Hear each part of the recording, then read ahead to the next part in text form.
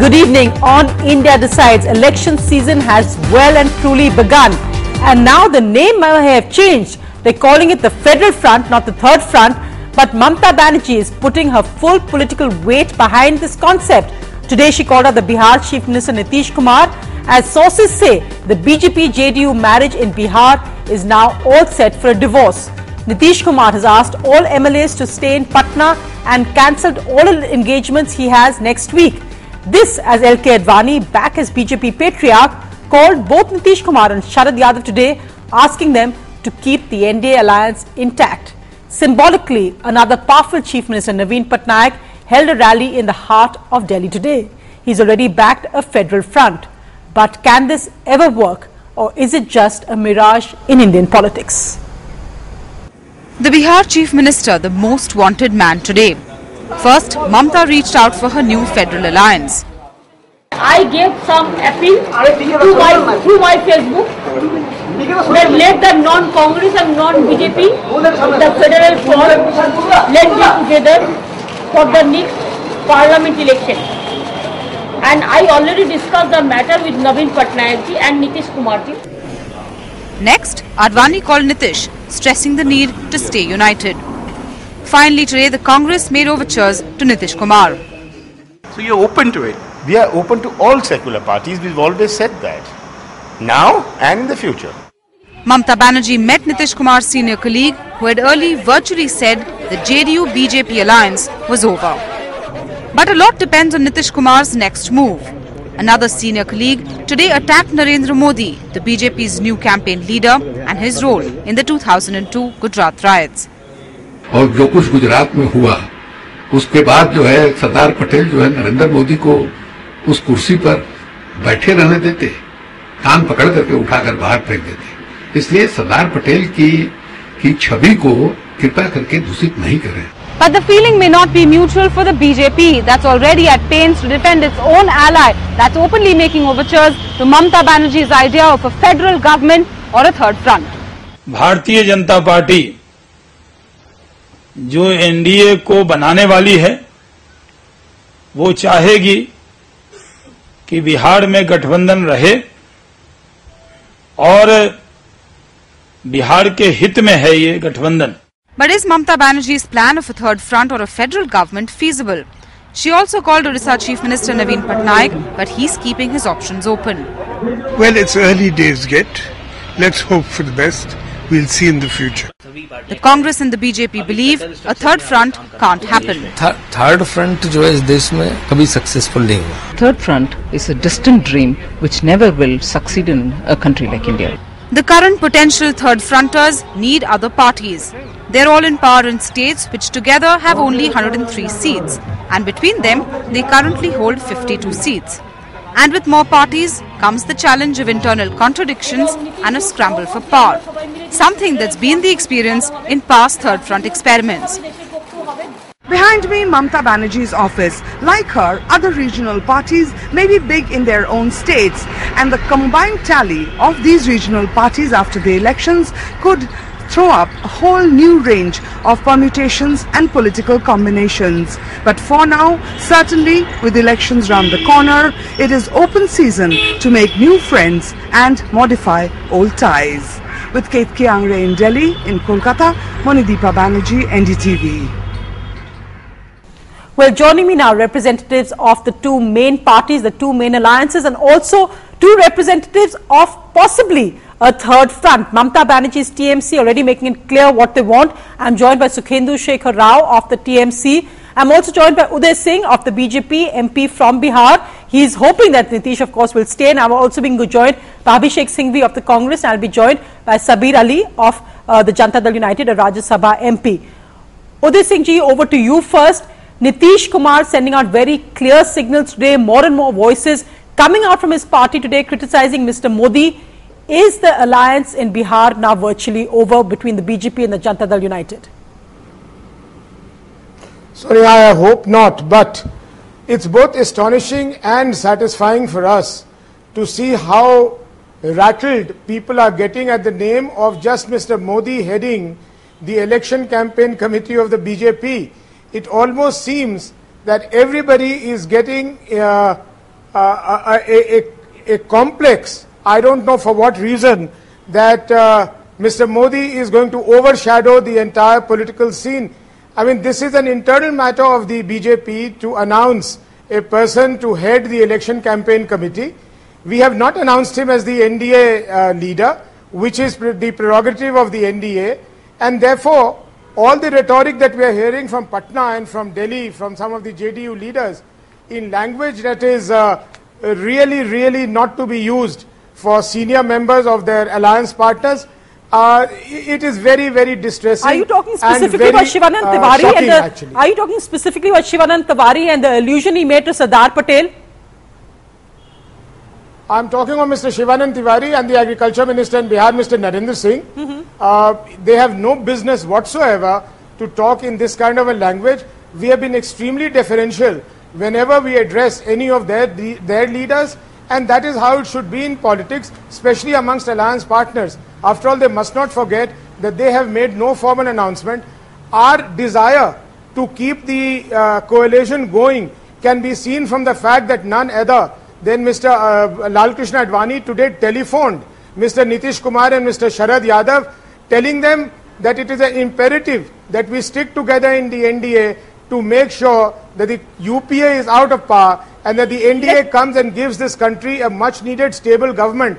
I don't know what their hurry or what their desperation is to behave in the manner that they are. The hurry can be explained quite simply perhaps by the fact that Nitish Kumar just suffered a defeat in a crucial by-election to Lalu Prasad Yadav, and the worry with minority votes. Abhishek Singhvi coming here, the Congress looking, some would say, for political capital here, looking for crucial support, with Kamal Nath making the point that you all would welcome any secular support, moves already on for a special package to be granted to Bihar. How far will the Congress go to reach out to Nitish Kumar, given that Mamata Banerjee has already made the first move?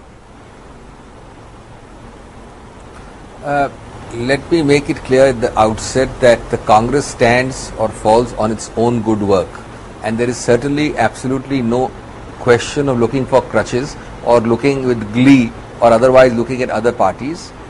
That's point one, and we ultimately will go with our own program.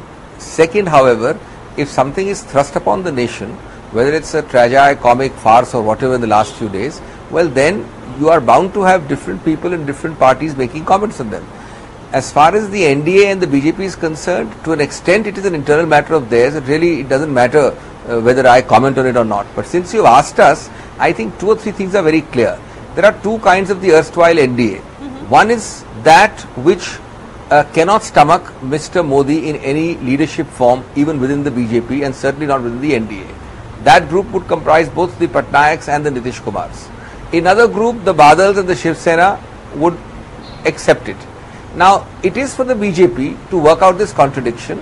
I think it's very good that somebody in the BJP will be upfront and say, look, we will have Modi at any cost. We'd like the NDA to continue with us, but if they don't, we can't help it.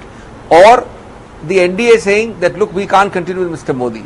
Instead of a hypocritical approach, which suggests that, you know, Mr. Modi makes a creeping movement ahead, because today it is very clear, both to the Nitish Kumars and the Patnaiks and a few others, that this is the first step to Mr. Modi's anointment. Though of course, and they are therefore consistent with their past practice and statements. They are simply repeating their apprehension. Though of course, if things go as they are today, it is inevitable. Though of course, Mr. Singhvi, what you're leaving out is that both Nitish Kumar and Naveen Patnaik have made equally scathing comments against Rahul Gandhi and the Congress leadership, and that's why I'm going to bring in Shukendra Shekhar Rao of the TMC, because the point being made by Mamata Banerjee, Nitish Kumar, Naveen Patnaik is that in a sense that we want to be equidistant from the UPA and the NDA. Neither is palatable to us. The current leadership of both parties is not palatable to us in a sense. Mr. Modi perhaps his future and the current leadership of the UPA. Mr. Shekhar Roy, do you think that the regional parties will stick to the stand, or as the left has pointed out earlier, Mr. Prakash Karat made the point that numerically we have the numbers, but political opportunism is the bane of any potential third front or federal front. Can you all actually stick together? We saw what happened in the presidential elections when you all couldn't cobble together majority even then to elect your candidate. You have put so many questions to me. It is very difficult to reply in one sentence or two sentences, but I would like to add that so far the CPIM is concerned, actually the politics of opportunism that they have shown, perhaps no other political party in this country has ever shown, because it was they were against tooth and nail against the Congress. At one point of time, they used to characterize Congress as fascist forces, and suddenly they changed their stand and they supported the UPA government from outside, and then again on the so-called issue of civil nuclear cooperation agreement, they withdrew support. Now again secret parleys are going on in New Delhi between the two party leaders. So I am not on that. What Mamta ji has said, she has requested the regional party leaders to come forward and to forge an alliance to emerge for emergence of a federal alliance, because India is confronted with an era of alliance. There cannot be any single party rule in this country. Sri Manusek Abhishek Singhvi ji has right now stated that Congress does not require any crutch, but for the past few decades Congress is depending on different regional political parties and BJP too. And why we are disillusioned with both UPA and NDA, because the people of this country are absolutely disillusioned with the performance of both the Congress-led UPA and the BJP-led NDA. After 5 decades of single rule by Congress, and then again 9-year rule of UPA. Of course, Mr. Shekhar Roy, recent state elections have not shown entirely that we've had votes for the BJP and for the Congress in Karnataka, the BJP in the state election before that. Yes, so the recent state results don't entirely show that. Let me just bring in Abhishek Singhvi on the point. Given opinion polls, given the fact that if you just go by arithmetic, the regional parties, if they come together, can add up to a front which may numerically be larger than either a Congress-led alliance or a BJP-led alliance. Are you worried? Is the Federal Front an idea whose time has come in 2014?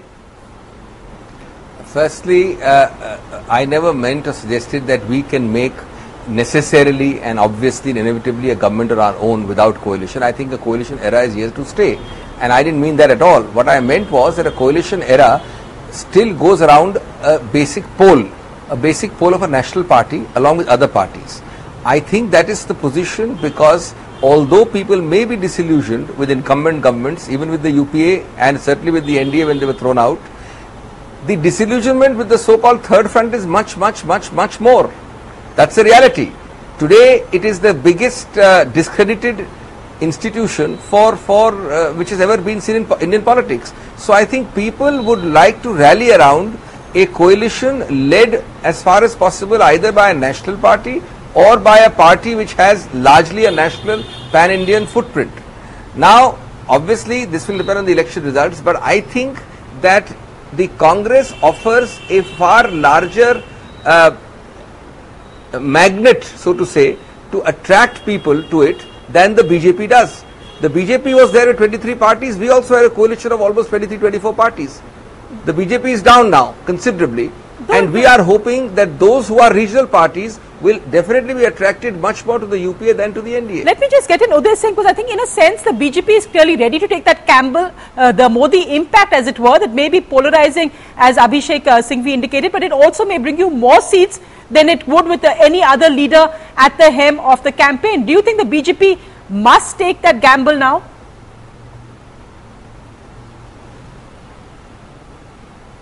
Lost you. Could you hear, Mr. Uday Singh, just to repeat that question, do you feel that Mr. Abhishek Singhvi making the point that the UPA alliance is much more attractive or less repellent, as he puts it, perhaps of the NDA would be with Mr. Modi at the helm, but do you feel that the BJP must take the gamble, that the positive impact of having Mr. Modi on is worth the effect that it may have on driving away any allies like the JDU, that the pros are worth much more than the cons? Sonia, even if I agree with what Abhishek ji just said, that Congress probably offers a larger footprint, let him not forget that Congress is much more discredited also, and therefore the larger the footprint with this kind of a discredit to their name, it will work to their disadvantage. When it comes to Mr. Modi, look, we did our homework properly. The party leadership did its homework properly. Today, the popular mood in the country seems to be that they would require somebody like Mr. Modi to lead the BJP into the election campaign, and we are very hopeful that we will keep our coalition with JDU intact. We are hopeful that the NDA will go into this battle as is today, and every party will do its best to get the maximum number of seats that we can, and we are sure to go over the 272 mark and offer this country a good, clean, stable government for the next 5 years, starting 2014 or earlier, whenever the Congress decides to call the polls. And we talked about Mr. Singhvi's point. Let me just get in Mr. Shekhar Roy on that. The fact is that the TMC has allied with both the NDA government and the UPA at the past. Naveen Patnaik also has allied with the BJP, even though he says he's equidistant now. In case the NDA, you're saying the UPA is discredited, in case the NDA or the BJP gets some kind of a respectable majority, would you ally with the BJP with Mr. Modi leading it?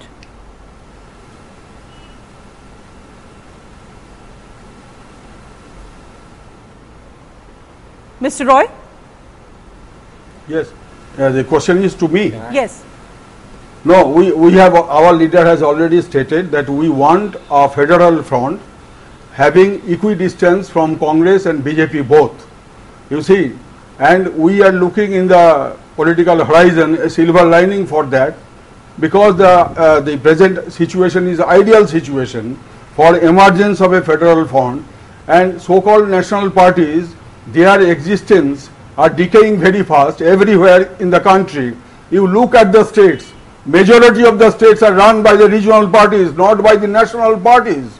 Therefore, it is high time that the regional parties forge alliance and lead the country to the expectations and aspirations of the people. The majority of the states is not led by regional parties, sir. The majority of the states is not led by regional parties. The major party.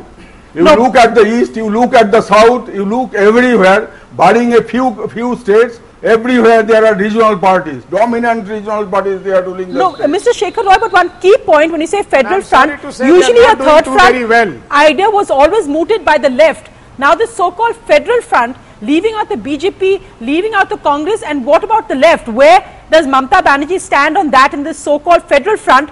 Do you completely leave them out? It is better that you ask the left front that whether they will leave Congress party with whom they are having the secret parleys for forging another alliance in the near future. But will Mamata Banerjee accept a front which the left may be part of? We have repeatedly said that we will maintain equidistance from both Congress and BJP.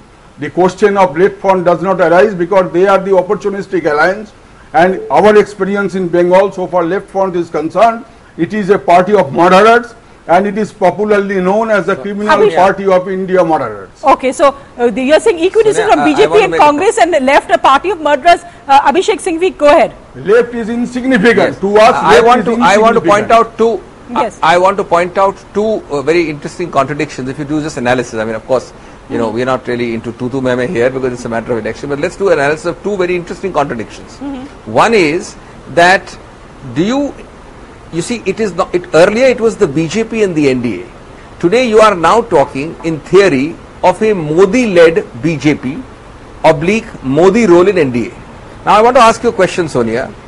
Do you see any of the following parties whom I am naming, even post-election, with given their profile, given their electoral support, given the profile of their constituencies, given their mass-based support, supporting a Modi-led dispensation in any form? Even post-election, assuming Mr. Modi gets good votes. The parties are Mulayam Singh Yadav in UP, even Mamata Banerjee in Bengal. Remember a profile of votes in West Bengal. Patnaik in Odisha. Even I would say Mayawati in UP. Nitish Kumar in JDU. And I can name a few more. Mr. Abdullah in National Conference. Even post-elections, there is an inherent contradiction between Mr. Modi, BJP, NDA and these 7 parties I have named. Now let us look at another interesting contradiction. They are talking of a federal front. Federal, of course, is a very apologetic synonym for third front. It's just a, incarnation to make it look a little better and sound a little better. Can you imagine a federal front where already the two principal constituents cannot possibly be in the same front? namely the left parties and TMC. So cannot be. In that huge sense, chunk is out. So in that sense, ironically, Uday Singh, if you can come in on that point, because really what many political observers have pointed out is that the BJP over the last 2 or 3 days has failed, has actually scored so many self-goals, because in a sense, even a weakened UPA government seems complacent by what Abhishek Singhvi is pointing out, the analysis of the contradictions of a so-called federal front and the contradictions emerging within the BJP with the fiasco over the last 2 days. Has the BJP scored a self-goal which it will be very hard to recover from? What about the contradiction in Congress? But has the BJP failed to capitalize on that? That's the point. Congress is an absorbing party. Everybody knows what is going on in Delhi. You have so many contradictions, Sonia, Manu Abhishek Singhvi. No, I just wanted, Mr. Roy, I wanted to get Uday Singh. Yes, I agree with you on the contradictions in the Congress, but has the BJP failed to capitalize and this whole point the left? Go ahead, Uday Singh. Sonia, there is no contradiction in the BJP. Yes, Mr. Lalkrishna Advani was temporarily upset about something. It has been sorted out. As far as the third front is concerned, it will remain an ever-present myth. It's a mirage. It can never really take shape. But every time pre-elections, there is this great talk about a federal front, left front, whatever you call it. There cannot be an alternative in this country except those which are led either by the Congress party or the BJP. And this time round, the country's mood is absolutely clear and certain. It will be a government led by the BJP of the NDA, and you will have a first-class government working for the country 2014 onwards for 5 years. Take my word for it, please. So despite the humiliation heaped by JDU leaders on the BJP, on the comments they're making on a man who's at the head of your campaign committee, the BJP will stomach it. The BJP is absolutely committed. There is no question about our going back or our having a rethink. We have done our due diligence. We have done our thinking. We have announced at the National Executive that Mr. Modi will lead our election campaign committee. There is no question of resigning from that. And we just hope and pray that the JDU begins to see reason. They must not confuse this with Mr. Modi having been announced as the NDA's leader. That is something that the NDA leaders will sit together and decide at a later date. So let the JDU not make this an excuse or probably not misunderstand. Mr. Modi will lead the election campaign committee of the BJP. That is how things are and will remain so. Mr. Shekhar Roy, final words from you. One thing that what appears from the comments made by Sri Singhvi and the BJP leader, that when the regional parties, they become the constituents of either UPA or NDA, then they are very good. Otherwise, they are untouchable. We never said you are untouchables, not at all. We greatly respect you, your party, your leader. There is no question of untouchable. In the event of a hung parliament, after the forthcoming election, if you just think of a situation that if Congress or BJP cannot lead a front to run the government, then what will be the situation? There cannot be a void in the politics. And who this is why Sonia, it is high time for the regional parties to give us a hung parliament now. With a federal front to lead the country in the right direction. And who can become the Prime Minister? That will what thrown up the whole sweepstakes of Kaun Banega Pradhan Mantri will be the key thing. When we will reach, when we will reach the river, we will decide how to cross the river. Well, what's interesting is that we can see election season well and truly on. Mamta Banerjee, Nitish Kumar speaking, and Nitish Kumar, as I said, all sources telling us that break may happen sooner rather than later, as soon as next week. Let's see how that develops. So thank you very much, Abhishek Singhvi, Uday Singh and Sukhendu Shekhar Roy for joining us tonight. Let's move to our other big story. Forget China. The United States of America is now the country which is spying on the world. In astonishing disclosures by a 29-year-old whistleblower who has now sought hiding, ironically in Hong Kong, some of the extent of a secret US program PRISM has been revealed to 2 newspapers, which has led to global uproar. Let's take a look at that program.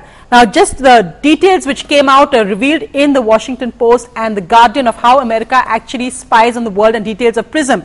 This came out in slides released by this whistleblower, Edward Snowden. The previously undisclosed program called PRISM allows US officials to collect material. This costs $20 million per year, a cost the US government was obviously more than happy to pay, all in the name of security, begun at the time of President Bush, continued by President Obama.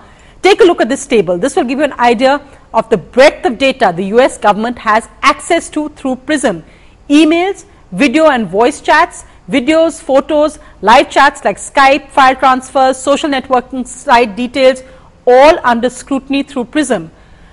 This includes the use of keywords that set off security alarm bells. For example, if you use a word, say terrorist, you could end up on police watch lists or worse. Also, this top secret document leaked by Edward Snowden details how data collection is directly from the servers of major US, global service providers like Google, Facebook, Skype, Microsoft. Did the tech companies actually allow the US government a backdoor entry into their systems? Yes, says this NSA document obtained by Edward Snowden, clearly mentioning the assistance of communication providers. No, say these internet giants, they denied any knowledge of the program. But was that possible? Asked security analysts. India is among the top 5 countries targeted by US surveillance. The largest amount of intelligence was gathered from Iran, but India amongst the top 5. However, President Obama has defended this US surveillance effort as a trade-off for security. His defense is that no one is listening to the content of telephone calls. It's just a modest encroachment on privacy and worth it, given the security concern. We are being watched without our knowledge or consent. But should freedom be compromised for security? You can't have 100% security and also then have 100% privacy.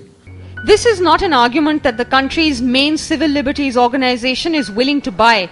Global outrage and a lawsuit. That is what the American government is battling. In this case, though, the government has used that authority to pick up communications that are not just relevant to an investigation, but all communications, on the theory that they can collect everything now and ask questions later. The scale of the National Security Agency's intrusion, phone calls, emails, web visits is alarming. Hundreds of millions of US phone records gathered ostensibly to search for links with terrorists or any suspicious behavior from overseas. The program, codenamed PRISM, even allows the government to tap into 9 US internet companies, including Google, Apple, Facebook, and Skype. But internet companies like Google, Facebook, and Microsoft have made it clear that they were mere unwilling participants and are seeking permission to publish national security requests. As outrage and concern grow, more details of NSA's data mining show the program is not restricted to just America. In March 2013, the agency collected a whopping 97 billion pieces of intelligence from computer networks worldwide. Data like who you called, your location, but not details of your conversation, what you mailed, what you SMS'd or posted on Facebook. India is among the top 5 countries targeted by US surveillance. Obviously, we would find it unacceptable. Now the Obama administration, under pressure to end the top secret spying program, is seeking to convince lawmakers that this may have helped prevent many terror attacks. In the eye of this storm, a 29-year-old ex-CIA computer whiz, Edward Snowden, who leaked the NSA's most guarded secret. Now the man behind the world's biggest exposure of US secret snooping has gone missing, amidst reports that Russia has offered him asylum. I think that the public is owed an explanation of the motivations behind the people who make these disclosures that are outside of the democratic model. As the controversy intensified, Snowden, who was holed up in this plush hotel in Hong Kong, checked out, or has perhaps gone missing. An irony, many say, at a time when America's action is being compared to China's Big Brother attitude. Germany and European Union have already filed a complaint against US surveillance. In fact, Angela Merkel is expected to take up the same in her upcoming meeting with Barack Obama. In the US over the coming week, a series of closed-door meetings will decide whether in America's decision to sacrifice privacy for safety, it has ended up trespassing individual country laws. In New York, Namrata Brar, NDTV. So interestingly, of course, also the Civil Liberties Union group in America today filed a case against the secret program, saying that this basically means that everyone's address book can be looked into. But let's just look again at the details revealed by Edward Snowden. A 29-year-old college dropout is perhaps the biggest such disclosure in the world. Now, he actually released a PowerPoint presentation, which he got as an employee of a defense contractor working for the US government. He released 41 slides in this PowerPoint presentation, which was given to The Guardian and The Washington Post. They've released only 5 of these slides. The first one of the release is called the PRISM Overview and stated as recently as April 2013. Now, that's the first slide. The top of the second slide release shows the giants of the internet, Google, Facebook, Skype, Apple, all of these servers being tracked, them actually the surveillance program having access to these servers, and highlights how the US is the backbone of the world's telecommunications, especially as these internet giants have their servers not just in the US but across the world, including in the Indian Ocean. The orange blurb says your target's communications could easily be flowing into and through the US. So what does PRISM collect? Well, metadata, which includes details of emails, video, voice chats, videos, photos, stored data, video conferencing, etc., and notably special requests. This surveillance began as far back as 2007 when under President Bush, the US began an unprecedented war on terror. Facebook was added on in 2009, Apple as recently as last October. By law, under the Foreign Intelligence Surveillance Act, these servers have to give details to the US government if asked. These are completely confidential court hearings of the FISA. The final page reveals that there are 2 types of collection: upstream, that is data flowing past the US, and PRISM, which collects data directly from the US-based servers of Google, Facebook, Microsoft, etc. But the remaining 36 pages of the whistleblower's expose is apparently too hot to handle. One of the journalists says, if you saw all the slides, you wouldn't publish them. Julian Assange of WikiLeaks has criticized both the papers, The Guardian and The Washington Post, and said that if WikiLeaks had access, they would release all 41 slides. But as we look at the global debate and the US, let's just look at the details that have been outlined about what India is actually planning. Its new cyber policy, which in a sense, some activists say are as frightening as the US. Nitin Gokhale has more. Well, Sonia, let me just say this, that there were some officials we have been meeting over the past few years. This is not exactly what you've just said. But let me just say that India has now acquired the ability to analyze and look at the data, what is called the metadata, the large data that flows into India and on the ISP servers, and basically look at just the traffic pattern rather than the content of voice or data. That gives India the ability to analyze and look at the threat assessment and threat prevention. And in that sense, what India has acquired is a national cyber coordination center, which is coming up. A national cyber coordination coordinator will also be appointed. India is also looking at putting in place, the cabinet has approved 2 things. One is the cyber security architecture, the framework for cyber security, and the other is the cyber security policy, which will be administered by the Department of Electronics and Information Technology, and also all other stakeholders like the MOD, the DRDO, the NTRO, they all will be involved here. We've been told very clearly that there is no way that the kind of traffic that flows into India or out of India or within the systems that India has, that India can actually, Indian system can actually snoop on data, individual emails, individual data or individual conversation. That is what we have been assured of completely. This is completely different from what the US system has been revealed in the Guardian scoop that had happened, the PRISM system. Of course, there will be several other steps to be taken in this policy that will be unveiled in a gradual manner. So will this have to be cleared by Parliament, Nitin? When will this actually come into effect? Well, the Cabinet has cleared it on 8th of May. The cyber emergency response teams have been in place for a long time. Yes. In fact, during the Commonwealth Games, they had prevented almost 8,000 attacks or detected 8,000 attacks on Indian systems. But now this will be gradually rolled out. What they have done is they have put in place a lot of people. They are going to look at private sector partnership. to have what you can call internet warriors. Basically, this policy is to prevent Indian systems, IT systems, power grid, banking, telecom to collapse or to be under attack from cyber attacks from all over the world. That is the intention of this policy, and not so much snooping at the moment, at least. That is what we have been told by our sources in various ministries and in the government. Right, Nitin, but of course there will be deep worry after these revelations from the US as well. We've seen that several congressmen have also raised concerns about the US, and let's just see what happens with this Indian policy you just outlined as well. Thanks for that. But joining me tonight, my special guest, I'm joined by Professor Robert Jervis, the Adlai Stevenson Professor of International Affairs from Columbia University. I'm also joined by Suketu Mehta, well-known author based between New York and Mumbai. I'm also joined by Meenakshi Ganguly of Human Rights Watch. Thank you all very much for joining me tonight. Suketu Mehta, first, as a citizen listening to what Nitin Gokhale just outlined about what India's plans are, living through what's actually happening in the United States, how do you look at this whole trade-off between security concerns and the issue of a violation of an essential human right, privacy? Well, as an American citizen and as a person of Indian origin, I am concerned on two fronts. As an American citizen, I am concerned that my government is monitoring my phone calls, monitoring my internet traffic. And as a person of Indian origin, I am concerned that the US government has mined 6.3 billion reports from India. President Obama came on television and made clear that there were safeguards, legal safeguards against American citizens' data being mined. You need a warrant to get information from the computer of an American citizen. No such safeguards exist for Indian citizens.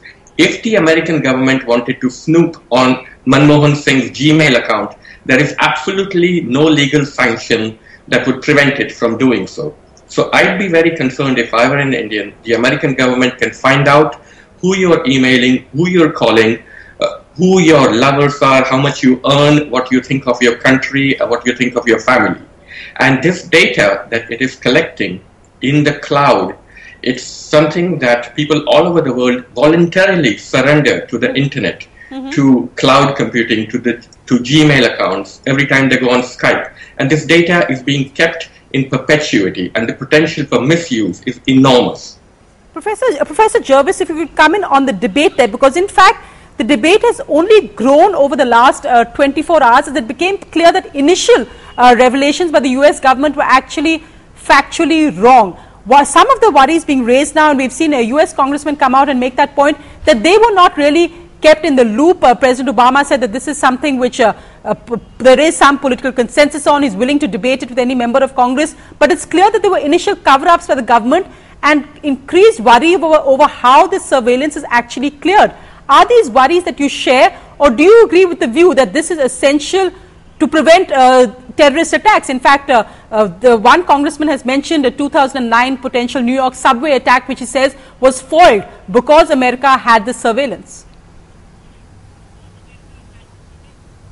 Well, at this point, unfortunately, it's very hard to tell. The example that the congressman gave, and that I think DNI Director Clapper gave, doesn't make a lot of sense. What they've described does not require a lot of data mining, and it isn't clear really that the evidence came from the programs they're talking about. The essential problem is, yes, there are legitimate security concerns. I suspect these programs do yield valuable information, but they raise very troubling issues of privacy and civil liberties. But the irony is, we as the citizens, and even most members of Congress, can't intelligently debate what's being done unless we're told more about what is being done. And the administration, of course, says, well, we can't tell you, because if we tell you, then the terrorists will be able to hide the information. There's something to the administration's argument, but I think it is really exaggerated. My guess, and I admit I don't know many terrorists personally, but my guess is that any of them who are competent assume that their communications are being monitored as much as the U.S. can. And so I think it would be safe to reveal more about the kind of data we're gathering, not all the details, but the kind, so we can have an informed debate about the trade-off between security and privacy. And by the way, I agree with Mr. Medic that this is not only for American citizens, the protections that they have, citizens of other countries don't. In fact, I want to bring in Meenakshi Ganguly specifically on that point, because the whole kind of disregard, as it were, for the rest of the world in the U.S. defense and President Obama's defense. Do you think that's really frightening? Because also the point others are making is that other governments may well pick up from what the U.S. is actually doing. We've heard Nitin Gokhale just outline what the Indian plans are for their cybersecurity network, and we hear the same assurances, but in practice it may be very, very different. Absolutely, Sonia. It is really, really crucial at this point of time at a more practical level to understand that technology offers much more surveillance, that the net can be cast really wide, and your privacy. But that said, the blitheness with which the US administration has suggested that it was perfectly comfortable other people, surveying other people around the globe, is of deep concern. It undermines the US as a champion of internet freedom, because what is the US suggesting? Oh, please be free on the internet because we can stack your data. It is shocking all around, and most of all, it does send completely about privacy and the freedom of expression. But in this key element of privacy, we've seen that various people have argued. In fact, The Economist also has written an article, an article from The Economist just says, does the government have a right to know more than Google? Making the point that in a sense, privacy is a misnomer when you're on the internet anyway. And Milind Deora, the Minister of State for IT, had made this statement in a Google Plus Hangout recently when he was talking about what India is planning, the central monitoring system. Let's just hear what Milind Deora said. Today, a mobile company, if they want to unlawfully intercept your conversations, Nikhil, they could without you knowing it. With the CMS, the mobile company cannot do that. And that's one of the reasons why we're implementing CMS at a rapid pace, because it will protect your privacy, Nikhil. It will ensure that nobody can play hanky-panky. And two, it will ensure that only government, not the operator, the mobile company, is privy to any sensitive information in this country. Suketu Mehta, when it comes to trusting the government more than Google, privacy laws, how much Google or Facebook knows about you is anyway a controversial issue. Why is it okay for Google or advertising to know about your email details or phone call details and not the Obama administration or the Manmohan Singh government? Well, I think there's a weird confluence of commercial and political interests here. Google is a private company. There are many other private companies. Now, the US government seeks to advance the interests of its corporations around the world. Let's say an Indian multinational is competing with an American multinational for a contract in Europe. What's to prevent the US government from using PRISM or Boundless Informant to get the data of the Indian company, find out what it's bidding for the contract, and pass over that data to the American company to advance its economic interests? I mean, this is incredibly frightening. And when Google or Facebook or Skype says they are trying to protect our data, and periodically they will make noises about Chinese censorship. I mean, this is equally censorship. The point is that no government is to be trusted with your data. Not the Egyptian government, not the American government, not the Indian government. Assume anytime you go on the net that your communications are not safe. If you really want to keep it private, then use a homing pigeon or use quill and ink. In this age of electronic communication, anything you write to anybody is subject to somebody else's snooping. And realize also that the internet has been incredibly effective as a means of democratic communication between people looking to bring down tyrannies. I mean, the role that the internet played in the Arab Spring was tremendous. It brought down tyrant governments all around the world. This is why governments seek to control the net seek to snoop on your data because they are afraid of the democratic power of the internet. Meenakshi Ganguly, over to you on that, because Human Rights Watch globally, of course, has raised these issues as well. And also perhaps from you more specifically in the Indian context, because we've seen already how Section 66A of the IT Act has been misused for the most bizarre reasons. So in the sense, policy can be drafted, but the implementation, at least in India, is a huge issue. Sonia, this is the truth of the world that we live in today that Suketu did mention. There is always surveillance. There is surveillance because there is need for security. We all get that. The problem really is, who are you surveying? Are you going to cast the net so wide that everyone is covered and then try and find literally what appears to be a needle in the haystack? You're trying to spot words or do whatever the hell you do with this technology. But the truth is that, yes, how does that data then get, is it likely to lead to abuse? And there we are concerned about situations such as in India, where unfortunately if there is this sort of surveillance and suddenly we find someone posting something on Facebook and it is, and they're charged with sedition or they're charged under the 66A of the internet regulations. These are all problematic issues that have to be dealt with as we grapple with the concerns for security, and as of now, I'm afraid what the US example has shown us is that there has to be much more done, which comes from the liberties prism as opposed to one that comes from just a security prism. And I do want to add another thing. Yes, the Indian state has launched its own programs, but equally, just as the EU has called upon the US to explain exactly what's going on with the surveillance program, so should India. Because yes, India might be surveying its own surveillance laws must be applying to Indian nationals, and that is something Indian nationals should fight about. But if the US is treating India as one of the 5 most targeted nations, that's something that the Indian government should raise with the US government. In fact, Suketu, just to come back also on the details of how this actually came out. And in a sense, that's even more frightening, because if something which is of such great national security can be leaked so easily by, as I said, a 29-year-old college dropout who's now seeking refuge in a sense in Hong Kong. The irony is evident there, and also the focus on the media coverage of it. You've heard Julian Assange of WikiLeaks come out saying, why is it that all 41 of the slides have not been made public by The Guardian and The Washington Post? So there is a very fine balancing line between the public's right to know and national security. Is a tough choice for any journalist. Sonia, there are 500,000 Americans sitting in front of computers right now who have direct access to your email.